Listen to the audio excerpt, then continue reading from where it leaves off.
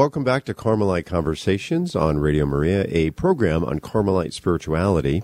And we are going to reintroduce Frances. I suggested this before we came on today, that I am confident that we have touched on some of the elements of this great Carmelite's life, the person being Blessed Mary of the Incarnation, who we're going to talk about today. But regardless, we're going to focus exclusively on her today. So I think this will be a great treat for our listeners. Frances, thank you for, by the way, doing the groundwork on all of this today. Oh, what Appreciated a joy it. to get to know this Blessed Mary of the Incarnation, because I really didn't know very much at all about her. And when I started investigating and researching, I was like, oh my goodness, this is amazing. Why isn't she already canonized? Of course, I know a little bit more of that, but some politics, of course, came into that. Well, as I shared with you, I had a tough week, and I appreciate it, as I said, you stepping up and doing the groundwork and the research and so forth. As I began to prepare using both the references you had provided and some notes you'd put together, I thought to myself, this is very timely for the challenges and the trials I'm facing myself right now, certainly as I look at this woman's life, Barbara Averlat. I can find some solace in realizing that, this pathway to transformation in our spiritual journey is certainly not an easy one. It wasn't for this woman. But let's begin, as we do each week, opening ourselves up to our Lord and asking that He would open our hearts and minds in preparation to receive this message. Frances, would you lead us in prayer? Yes, and this is a prayer actually prayed and composed by Blessed Mary of the Incarnation herself. And as we prayed, I want you to remember today is her feast day. This April 18th. This is her feast day. So let us call on her in a special way on this day. In the name of the Father, and the Son, and of the Holy Spirit. Amen. Lord Jesus, conform my spirit to your blessed humanity, filling my mind with knowledge and my memory with a continual recollection of you, my will with an ardent affection for your majesty.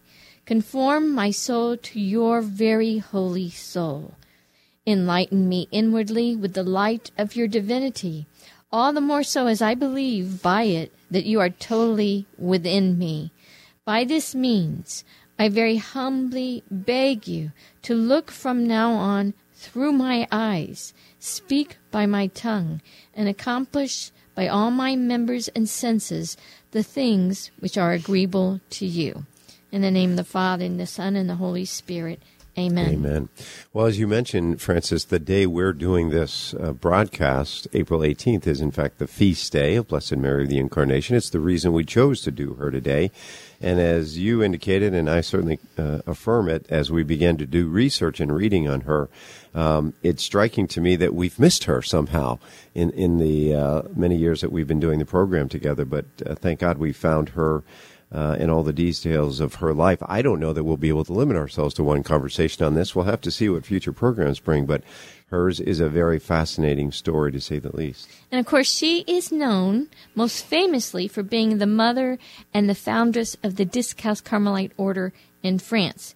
And then later in her life, the last 4 years of her life, she became a lay sister in the order. So she died a religious.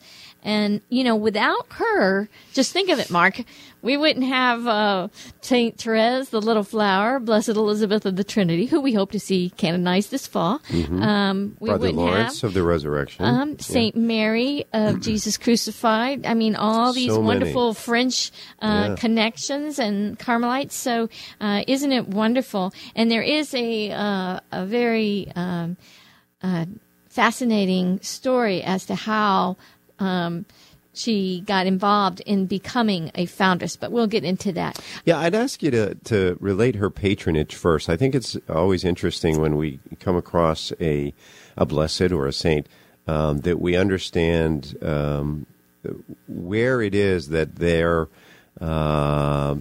experiences in life play out in our own lives. I always find that an important connection. And so in this case, she has a number of things that she is the patron for. Well, she's particularly invoked for expectant mothers, for the acceptance and protection of life under all circumstances, because she worked like a nurse in many circumstances. She's invoked against impoverishment because going through it herself, she knew what it was like, against the loss of parents, to help parents separated from their children, to aid poor people and widows, and also for women who are delivering. And it's an amazing story. She was having an ecstasy, and she was due. The baby was due, and they were afraid that they were going to lose the mother and the baby, both of them together, because she was in ecstasy. But because she hadn't come out of it. But God just is telling him, don't worry, I've got this. And she shudders a bit, and the baby comes out, and everybody is fine. And she comes out of her ecstasy. I mean, can you imagine that, Mark? No, I can't. It's a little too far removed for me. But anyway, these are all as a result of her life experiences. She was a daughter, a wife, a mother, and mystic, and a religious. Which I think makes her particularly important as we begin to learn more about her. I think she will be particularly important to lay people, to seculars like ourselves, folks who have the challenges of living in the world, because she did all of that before she entered Carmel, right, Frances? And in the midst of a society in France in which there was a lot of upheaval. Now, I know you're going to post this on our site, but just for the benefit of our listeners, there was a gold mine, as you described it, of material on her, and I just want you to give that reference, albeit it will be posted on the website for those who want to. Yes, I'll put it on Carmelite Conversations. I'll also put it on our Facebook page. And also Radio Maria will have it with our archived program. The resource is www.madame-Acarie, ACARIE.org.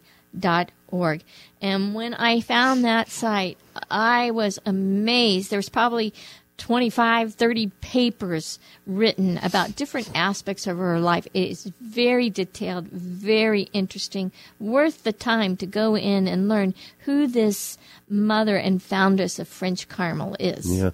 Now, I had asked you this question even before we came on air today. I said, it's amazing to me that, one, she's not perhaps better known. We're going to help contribute to that process a little bit, Frances. But, what is it that's most striking about her life? And Father Raymond Cote, a Discalced Carmelite priest, gives us a good introduction in this regard as to why it is that her life is so striking. He says, what is the secret of such striking continuity amidst all the upheavals in French society and all the dramatic events that occurred in her own life? I just want to put a side note here.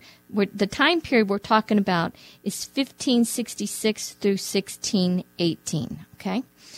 This society woman who became a Carmelite had made a straightforward and radical surrender to God. She never doubted his presence within her, nor his assistance.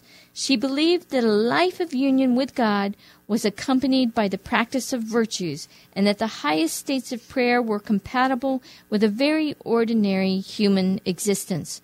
From the moment she received a sign from God, this woman of faith and fidelity began to follow a spiritual path based on simplicity and confidence. Yeah, it goes on to add, and I think we should take some consolation from this description of her life. Sickness, family problems involving both her husband, her children, and even her elderly father. Financial setbacks and labors of every kind she endured with courage and a spirit of self-denial. And it made her life one long way of the cross, which she bore with great humility and fortitude. She's a wonderful example of the living holiness in a world full of trials, both for men and women. So we can relate to that. Life full of trials, right? And if I combine our two readings here, Frances, there are a couple of things that jump off the page at me. First of all, she says, this life of union and holiness, even in this world, is for everybody. Right. And in fact, it should be found in the most ordinary human existence, she says. Furthermore, the acceptance of God's presence within our life was the central theme, really, of her life, and we'll bear that out. And thirdly, and unfortunately, the reality that we all must follow a way of the cross on some level. But she seems to have found the way through that Most especially, and again, we'll discuss this, I would contend, though, that the central virtue that she talks about, that she exercised, was humility. Absolutely. In all of the circumstances in fact, she endured. What she said, Mark, about humility was that humility was the shortest and fastest way to perfection. Yeah, and it's evidence in the reflections, some of which you've read and others that are available on the site you identified, Francis, that was the primary virtue she was identified for in the midst of all these trials, exercising certainly patience, but this virtue of humility. Absolutely. Well, let's get a quick biographical sketch of her, because it's important to sort of put these people in context, I guess. Well, I'm going to let you pronounce her name because you've got the French accent. She was born Barbara Avrillot in Paris in February 1, 1566. I actually don't know that you'd add the last T there, but into a family of higher bourgeoisie society. Now, her childhood, Francis, was not a particularly comfortable one. And I was so saddened to hear this, and it actually it just tore at my heart to read this. But this is her mother, as much as her mother wanted her, because her mother had tried to have children and wasn't successful, and finally had Barbara, and then some sons followed. But after she was born, it was awful. Her mother thought nothing of her.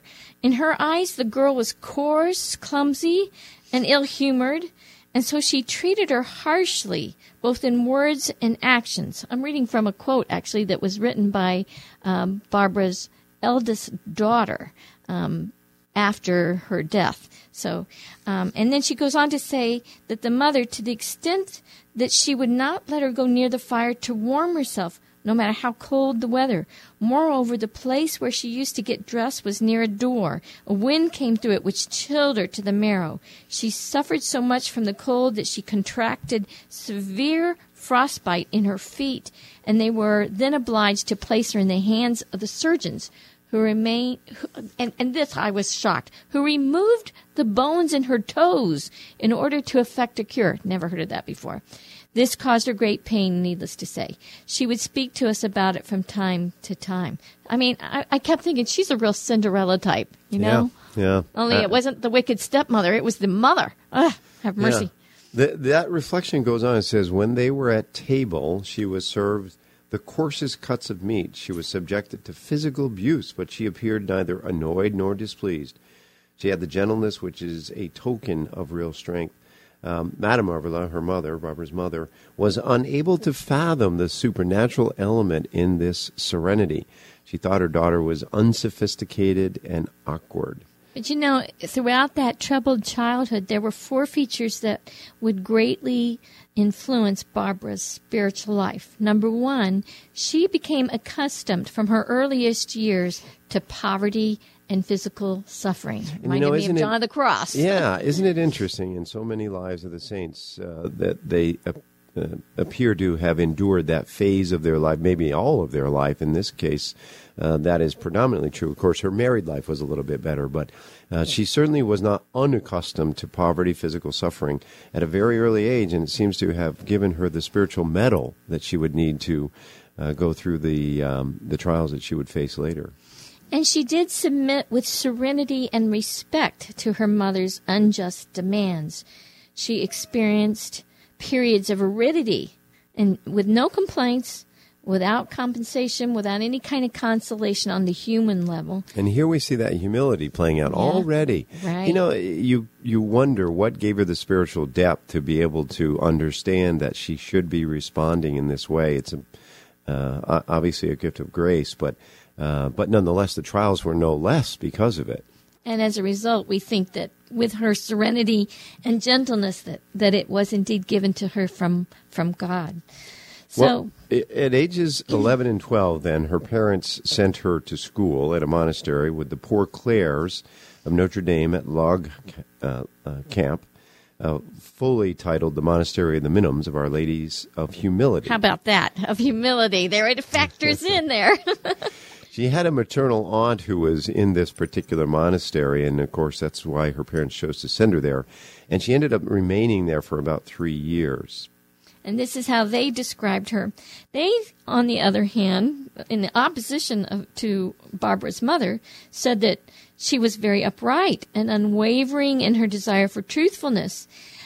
She had a profound sense of her failings, which they thought she never distinguished from sins, and that she had a gift for self-mastery. What a great gift. Yeah, I want to just focus quickly on this statement about not distinguishing her own failings from her sins. This is an area, I think, where a lot of people struggle. I know I have struggled with it in the past. I suspect I'll continue to struggle with it. You know, where do we draw that distinction between, well, these are my shortcomings, these are the aspects of my character that are inconsistent with my spiritual walk and what I might aspire to in terms of living a life of perfection? Is that inconsistent with sinfulness? In her case, no. She saw that as a deficiency within herself. It both contributed to her humility, but also increased her reliance on God for the resolution of that. And I will say this, I think if we were to have the opportunity to speak to her about this, she might be somewhat dumbfounded at the inquiry of this issue of how do we combine our shortcomings and the thought of our sinfulness. For her, it was one and the same, because I think she realized her complete dependence on God. And so it wasn't an intellectual struggle within her. It was an acceptance. Of course I'm in need of God. I'm a sinful creature by nature. And so it allowed her to exercise humility in all these difficult circumstances. She kind of reminded me of what I've read about Saint Bernadette of Lourdes, kind of the, quiet, but then a little line there that really lays it all open, what's been hidden in the spirit. So the other thing about her, of course, was that she was very moved by the sufferings of others, and that she had a great gift for friendship and for loyalty to her friends. And with this positive experience here at the monastery with these poor Clares, she wanted to become a nun, but her parents refused, and they said no, they wanted her to get married.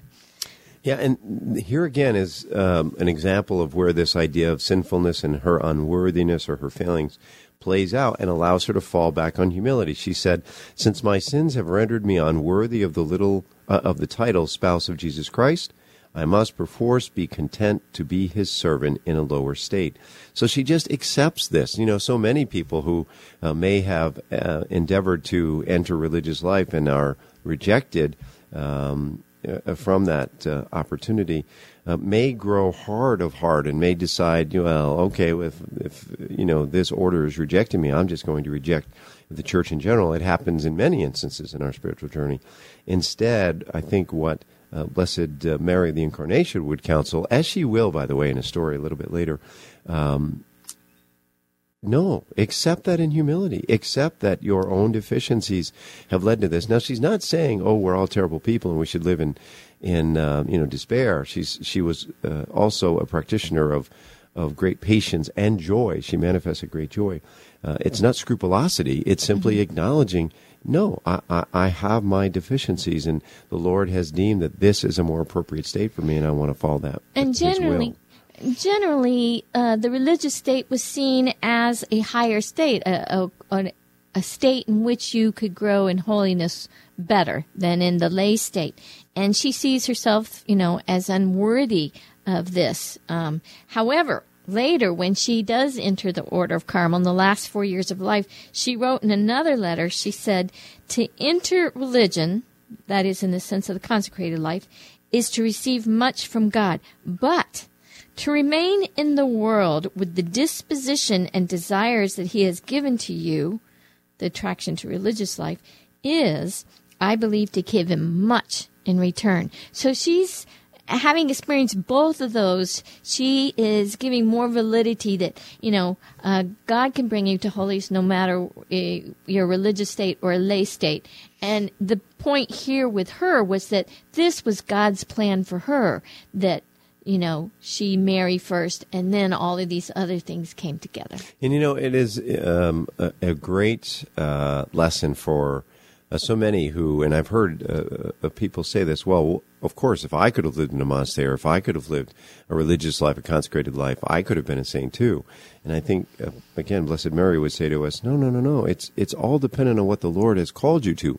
for this period of her life, predominant period of her life, by the way, she was called to the world, and we're going to see the story of her giving birth and the difficulty she went through in that life. But I think her counsel would be, whatever God has called you to, that's where he was intending to perfect you. Exactly. And so respond to that. Exactly. And if it means giving up what you want, perhaps all the better. Perhaps all the better. Yeah, because God's got something better in mind. Well, at 16, out of obedience to her parents and in accordance with God's plan for her, she was married to Pierre Acarie. Is that how you say it in French? Yeah. Acarie. And he's a young 22-year-old. She's 16, he's 22. But he was rather wealthy, and he was a fervent Catholic. And between the ages of 18 and 26, she gave birth to 6 children, 5 of whom all became religious. 3 of her daughters, actually entered Carmel before she ever did. And one of them became a priest. But she was a model wife and mother in the midst of all of that. Now, I found this interesting. It says at first she liked and found enjoyment in reading romance novels of knights and in shining armor and the castles and all the rest of it. Of course, that harkens back to who? Yeah, St. Teresa of Avila, because in St. Teresa of Avila's youth, she read those kind of novels too. Well, but she gave them up, She did eventually give them up, right? Yeah, and Barbara Acarie's husband didn't like them either, and he got rid of them. You could just see him pitching them on the flame, and he replaced them with books that were much more pious and really helped direct her path. Which, no doubt, was, again, part of God's plan that she would experience that restriction on her husband's part and the redirection to spiritual literature. Now, Madame Acarie had a big conversion at the age of 21. And how often, Mark, do we hear about a big conversion in the life of our Carmelites? Teresa had one, but I think she was like 54. Brother Lawrence of the Resurrection. I mean, some of our other saints that we have talked about have had these big conversion moments. So this is very interesting. Event, yeah. Yeah, and this was just by just something she read. Yeah, she read the following maxim.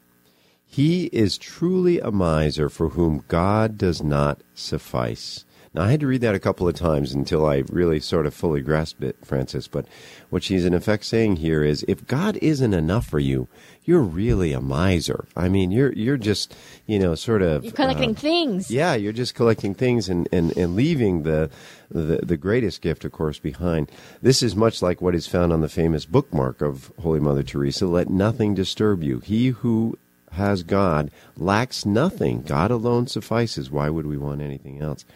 Here is when Madame Acarie grew in detachment from created things and instead an attachment to God alone, which this outlook, of course, would guide her actions for the rest of her life. And she often repeated that sentiment to others that she spoke with. But, this led to a very a big period of suffering for her. Now, her husband and her had a good marriage. They loved each other. And yet, the history of France, they're going through a lot of trials right here. And so maybe you can fill us in here, because I didn't write a whole lot of notes on this. Her husband supported the Catholic League against Henry IV.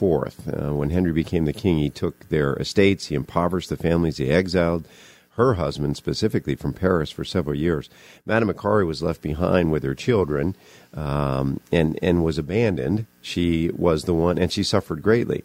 She was the one who had to deal with the creditors and the business people for that would allow her to retain her children's fortune. She even defended her husband in court. She had to draft the memoirs, write the letters, furnish the proofs of his innocence.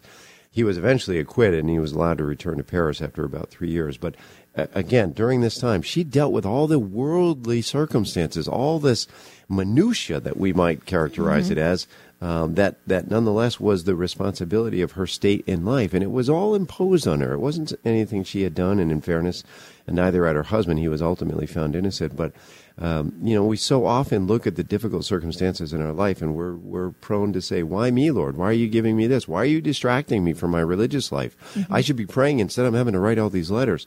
Well, Right. that's part of the process for us, as difficult as it might be. Confusion is a consequence of these sort of experiences, but nonetheless, it is the way that the Lord was working through her to perfect her. And boy, did she gain courage, and she gained a lot of business skills, too, in having to help raise funds to raise her children because her husband is away. He's not there with her.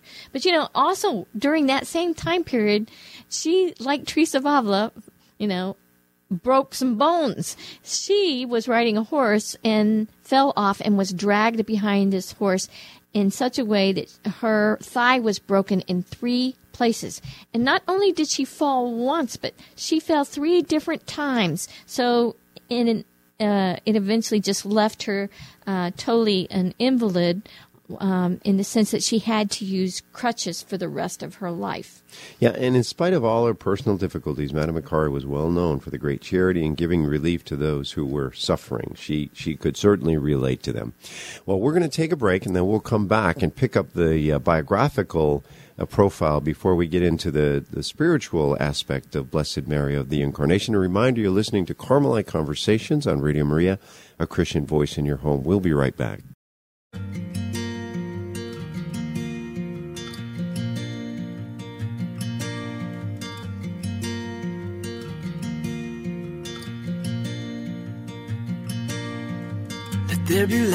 Let there be light again. For into the dark the sun is sent. And we will see once more.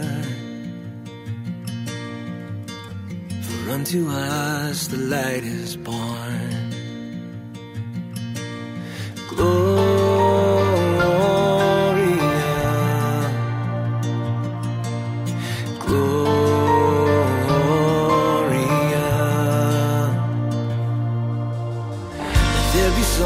Let there be songs that arise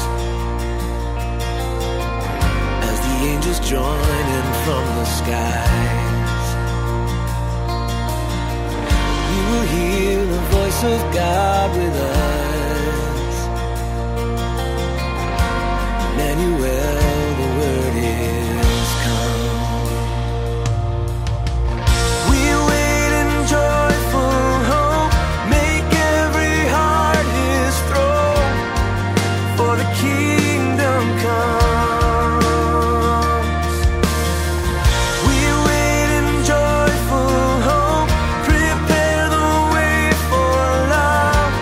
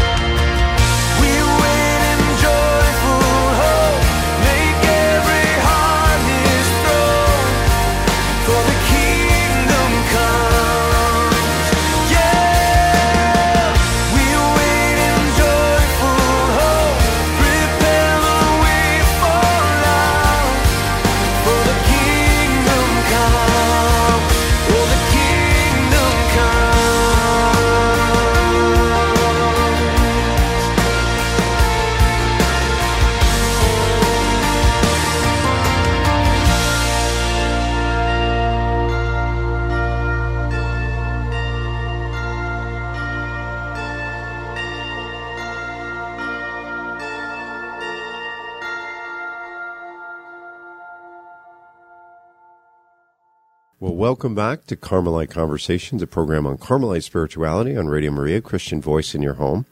We are discussing today Blessed Mary of the Incarnation. She is actually known as the foundress of the Discalced Carmelites in France. Her time frame is 1566 to 1608, but she had a remarkable impact on the Carmelite order. And as Francis and I had mentioned when we began the conversation a little bit ago, it's interesting that she's not better known. We're trying to address that shortfall, but we will provide references to some of the source material and encourage folks to get up and review some of that material online, because she really is a remarkable Carmelite. And I think, Francis, as it relates to her having predominantly lived her life in the world and facing all the challenges that we all face, she's really a saint for our time.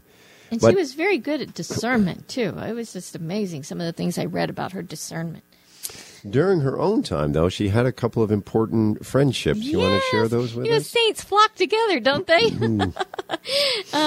She was a friend to, of course, the poor and the lowly, but the distinguished as well. Actually, their house was a kind of a gathering place for the French intellectuals and the French the Catholic ones to come together. But among her friends were Saint Vincent de Paul and Saint Francis de Sales, who actually was her spiritual director for about 6 months.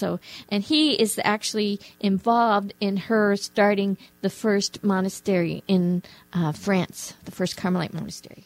Now, Madame Acarie was also given a number of mystical gifts, such as, for example, and these would certainly explain her the popularity of her at the time and the reason that so much was written about her. Again, today, I think she's not as well known, but she had the gift of healing. She had the gift of prophecy, of predicting certain events in the future. She had the gift of reading hearts. Mm-hmm. She had, as Francis has already mentioned, the discernment of spirits was a powerful gift for her, mystical gift.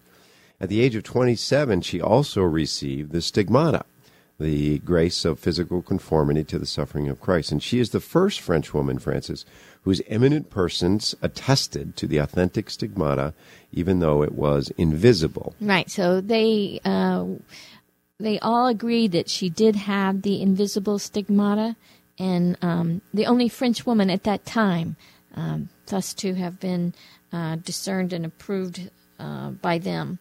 Now, Frère Ephraim Yon, who was the prior of La Croix-sur-Orc, I think I've pronounced that right, described her suffering in this way. On fast days, Fridays, Saturdays, and the days of Lent, she experienced intense pain in her feet, her hands, her side, and her head. And she was overwhelmed by a deep and ecstatic communion with the person of Jesus, which left her, as it were, absorbed in God for several hours at a stretch.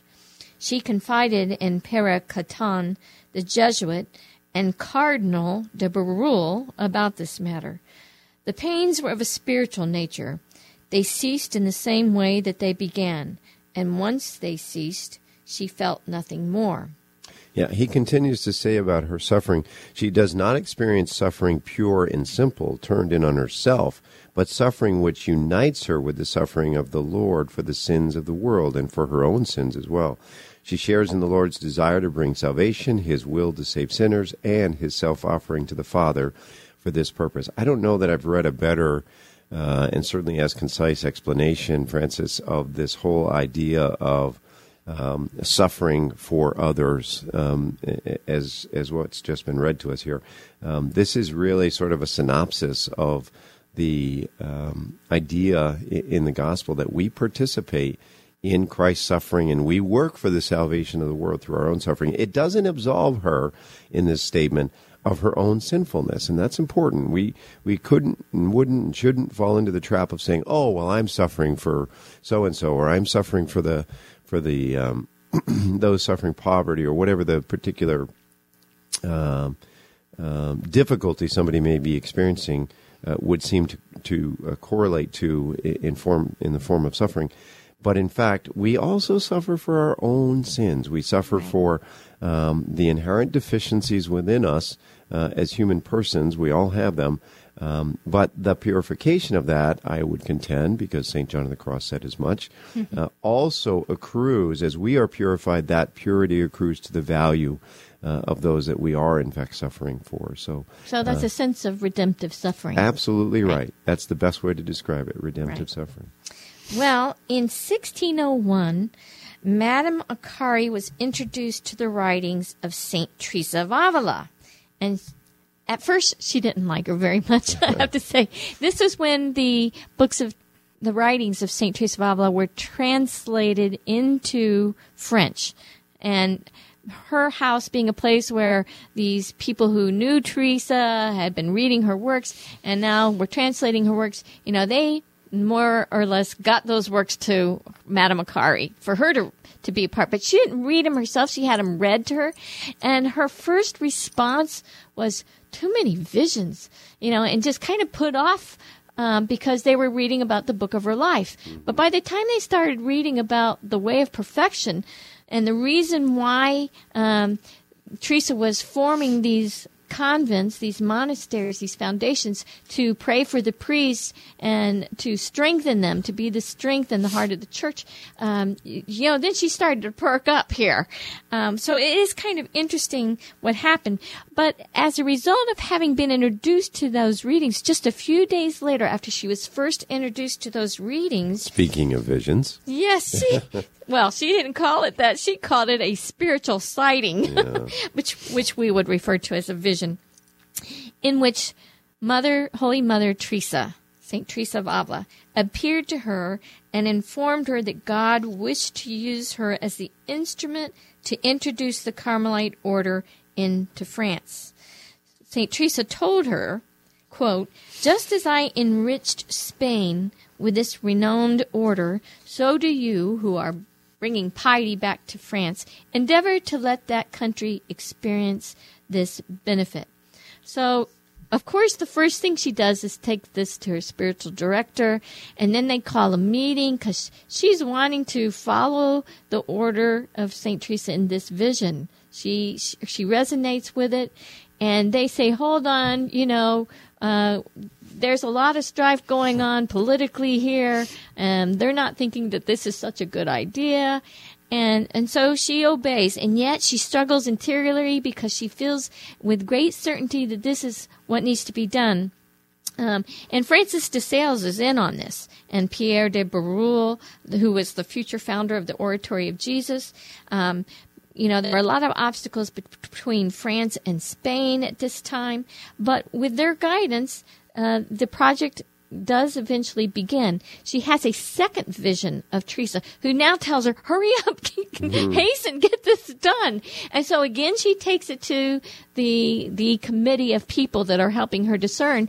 And, in the first meeting, these people had said, well, we need a more clear sign from the Lord that this is His will. And so when Teresa comes a second time, urging them to hurry up, they starting to discern now and agree that, yes, this is the real deal. And so they approve. And actually, St. Francis de Sales is the one, I think, that obtained the bull to get the first foundation started. And the date was interesting as to when the first group of Spanish nuns reached Paris. Point. October 15, 1604. Of course, I totally October missed that. And why is that important? Because? Feast of St. Teresa of Avila. Yes, exactly. So her first group of Spanish nuns reached Paris 3.5 years after the discussion with St. Teresa the first time, the vision, on St. Teresa's very feast day. Carmel spread rapidly thereafter, began to influence French society. And by the time Madame Acarie's death, there were actually 14 foundations. Yes, interesting. How about that? And so she really did follow in Teresa's footsteps. Yeah. Woohoo! Well, now, after the death of her husband, she was only 48 years old at the time. She was essentially relieved of all her spousal duties. She settled her affairs, and she entered what at that time was the poorest of the French Carmels in Amiens, France, as a lay sister. She took the religious name Mary of the Incarnation. And you told the story, Francis, earlier about her 3 daughters. They actually joined her. Previously, they had entered Carmel. And one of them, Margaret of the Blessed Sacrament, who was a sub-prioress of the foundation that Blessed Mary of the Incarnation entered, all of them had entered before their mother did. Right, and then in a couple of years, she was only in Carmel 4 years before she died, but the last 2, she was in the Carmelite convent, and how do you pronounce it? Pontoise. Okay, Yeah. and that's where she eventually died. So she dies in 1618, and there were tons and tons of miracles recorded following her death, and her own son, Pierre Acarie, which I think became the priest, was deeply impressed by all of these astonishing events, and he requested the opening of the inquiry which might lead to her beatification. The inquiry did begin, and then it ended in 1632, but it did not come under consideration in Rome until the end of the 18th century. The Pope at the time came up with this rule during that period that, you got to wait 50 years after their death before you try to get them canonized. So that was part of it. But anyway, eventually, her beatification was celebrated at St. Peter's in Rome on June 5th in 1791, and then she was beatified on the 24th of April. Yeah, 24th of April was the actual beatification, and then the celebration of it was just a few months later in June of that same year, 1791, by Pope Pius VI. Right, of course, there. we know now her feast day is actually the 18th of April, the day that Francis and I are having this conversation about her. There's not a lot of written material from Blessed Mary of the Incarnation, Francis. We have some collection of letters, a short work entitled The Exercises, or her sayings, if you will, quoted in depositions by others. And actually, Mark, I want to interrupt you there, just because that those exercises, they can be found online at madame-acarie.org. It is in French, though, so I couldn't read it. I was like, I think you can translate. I think that page actually translates, doesn't really? it? Yeah. I didn't know how to translate. Yeah. For our listeners' benefit, usually there'll be a drop-down box up on the right-hand portion of the screen that says, do you want to translate? So, well, I had done that with the whole site, but that one in particular did not come up in English for me. So just learn maybe to speak there's French. a Google Translate, I don't know. But I was like, boy, I would have liked to have read that. Well, on her interior life, of course, there were her own writings. There were these exercises. There were a number of observations made about her by people who knew her. As we said early on, part of what got her so much attention, albeit it took 200 years to get her to beatification, but the early months following her death, there were a number of miracles both at her on her deathbed as well as at the gravesite. That certainly raised people's attention, and then a process began as a result, as we said, of her son advancing this. But we wanted to try to sort of draw some fruit out of the reflections that were written either by her or about her on a couple of key topics. And so, Francis, would you begin to lead us into these? The first one, of course, we can resonate with as it relates to Brother Lawrence of the Resurrection. Right, and it's so funny that you bring him up in particular. He wrote Practicing the Presence of God, and that's what we want to talk about here. But she actually was compared to him because they both worked in the kitchen when they were in Carmel. He had a peg leg, a wooden leg, and she, of course, is walking around on crutches because of a bad leg. And so, to both of them having done a significant amount of work in practicing this presence of God, many of them said that she was very much like Brother Lawrence. So, when she was asked to describe how she practiced the presence of God, she replied that the only way she knew was to keep God constantly in view, always turning towards him with shame and confusion at our own condition. She considered that being in the presence of God was the state of the blessed in heaven, who are ceaselessly united with God and keep their minds fixed on him without any deviation, and that human beings in the state of original justice behaved in the same upright manner, and that the remedy for us is to do the same by turning continually towards God and away from ourselves through our own humiliation, shame, and confusion. Now, that may sound harsh, Francis, as we read that. Humiliation, shame, confusion. She doesn't view it, as I said before, in the lens of scrupulosity, where she's constantly berating herself, but rather it's an acknowledgement of our condition before God. We are not perfect. I guess I would say the way we used to on a sports field, that when we had to give some tough counsel to somebody, you're not perfect, deal with it. She seems to be dealing with it by acknowledging it. Yes, there's shame, there's confusion, but if we keep our eyes focused on God, He will draw us through that purification, that transformation, and into His presence. But it's something we have to work out constantly. It's not a periodic, in the morning I'll speak to Him, in the afternoon I'll speak to Him, and in the evening I'll get around to saying goodnight.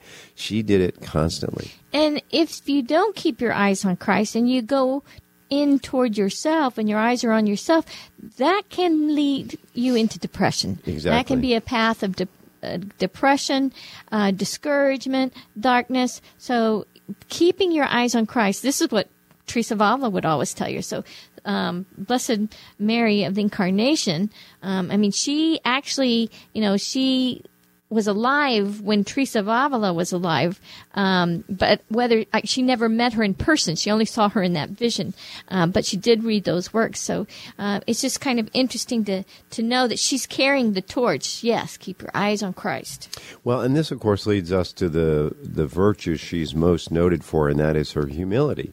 In response to this greatness of God and His gifts, that is Madame Acarie's special characteristic. It's moreover a special characteristic for the Carmelite order. We know this was gifted to us by St. Teresa of Avila. It was the number one virtue she encouraged us to practice. In much the same way Franciscans practice poverty as their central virtue, Carmelites look to humility as our central virtue. In Madame Acarie's case, in fact, humility was not simply a moral virtue. It was a consequence of her mystical experience. Human nature stands naked in the light of divine continence, and the mystic's one desire is to disappear and to make way for God. And again, we're taken back to these ideas of humiliation, shame, and confusion.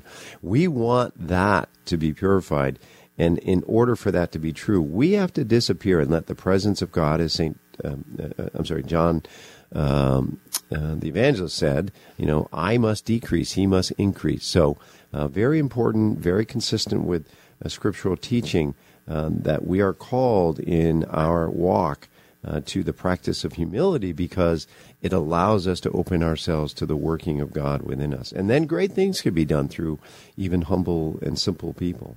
Well, Madame Acarie was heard to have declared that if there's the slightest impurity in the union of the soul with God, then it is clouded over like a mirror that is clouded if one breathes on it, and the effect is as immediately obvious. I thought, you could just see that, visualize that, and just thinking of your soul being clouded over that way. And I thought about St. John of the Cross, and we've reflected in the last week's meeting in our community how so many people misread John, and they say he's harsh and he's demanding and he's just, very stringent. And of course, what John is teaching and what he's advocating is the elimination of anything that might serve as an impediment between ourselves and God. And this is exactly what Madame Acarie is saying here.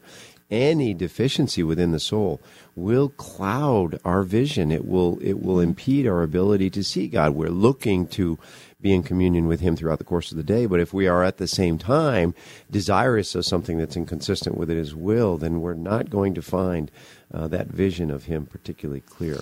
Now, when others would be talking with her and they were aware of her mystical gifts, she would get to a great place with humility by saying that, if a king put a great quantity of valuables and precious stones into a cooking pot and then had them taken out of it, so he put them in the pot, take them out of the pot, the cooking pot would be neither richer nor poorer because of what he had done. And it's the same with us. In other words, she realized that God is giving these gifts, these precious stones are the mystical gifts He's given her. But if He takes them out of her, she's the same as she was before or after. It is God giving His gifts as He wants, as He chooses, and when He chooses. Yeah, I liked this next phrase, and frankly, I didn't know, Francis, if it was your wording or somebody else's, but it said, in her opinion, grace automatically led to the humility that results from ruthless clear-sightedness with regard to oneself. Ruthless clear-sightedness. Isn't that nice? I thought that was good. I like that.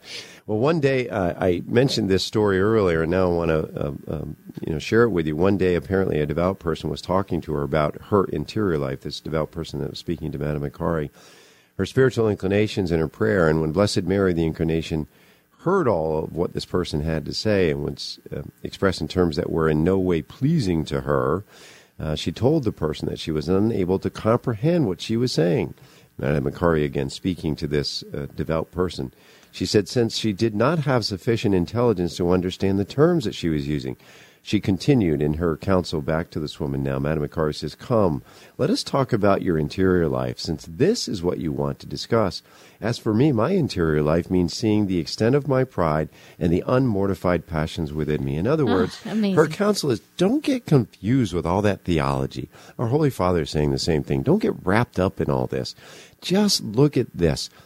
Be humble, be before God, keep God in present to you throughout the course of the day. Mortify your passions. That's what our interior life is about. Well, and I think this other person was probably trying to talk about mystical things and maybe in a prideful way. And, of course, then Madame Acarie, at this time, Blessed Mary of the Incarnation, is seeing that this is not the real deal.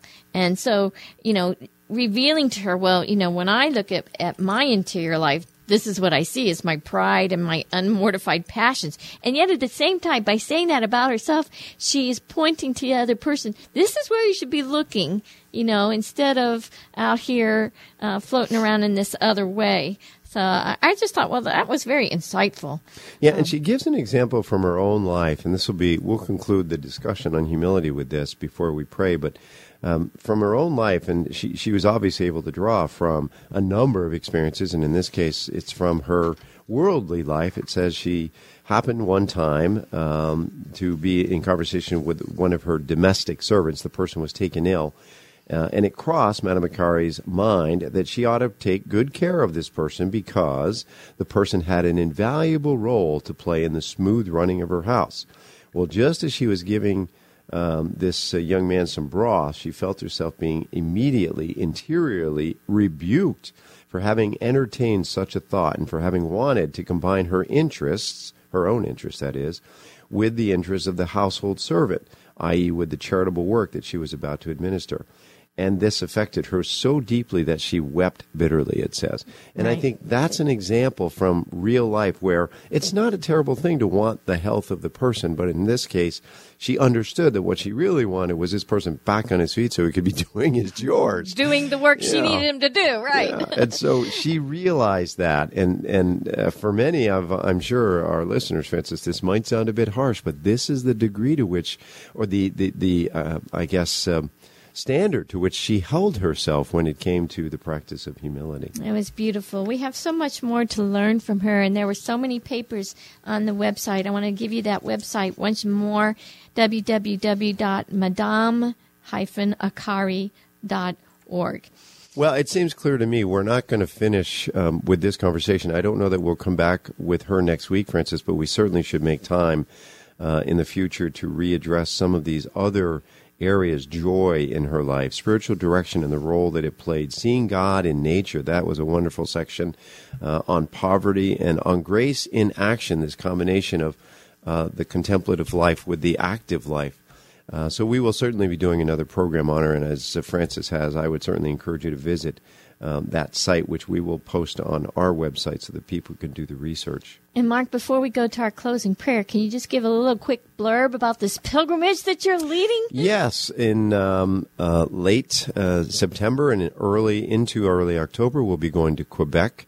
The province of Quebec will be beginning in the city of Montreal, where we'll visit Notre Dame, the oratory of St. Joseph, as well as a wonderful cathedral dedicated to Mary, Queen of Peace.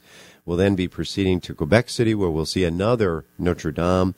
We'll see the North American shrine to St. Therese of Lisieux, that's in Canada. And we'll also be visiting St. Anne de Beaupré. It'll be a wonderful experience. There'll be a number of presentations on Carmelite spirituality. And I encourage you to go to our website. You'll find the link there to the pilgrimage organizers, and you can just trigger that link. And for those who are interested in registering and participating in that with us, that would be the place to do it. I encourage you to give that serious consideration. It's a beautiful time. I picked it specifically because it's the ideal time to be in Canada. And Mark is French-Canadian, so he's got a great insight to all of this. And as a Carmelite, it'll be really beautiful, I'm sure. So go to www.carmeliteconversations.com, and you will find the link to that pilgrimage. Now let's close with this prayer for Blessed Mary of the Incarnation, for her canonization. So join me in this prayer for her. In the name of the Father, and the Son, and the Holy Spirit. Amen.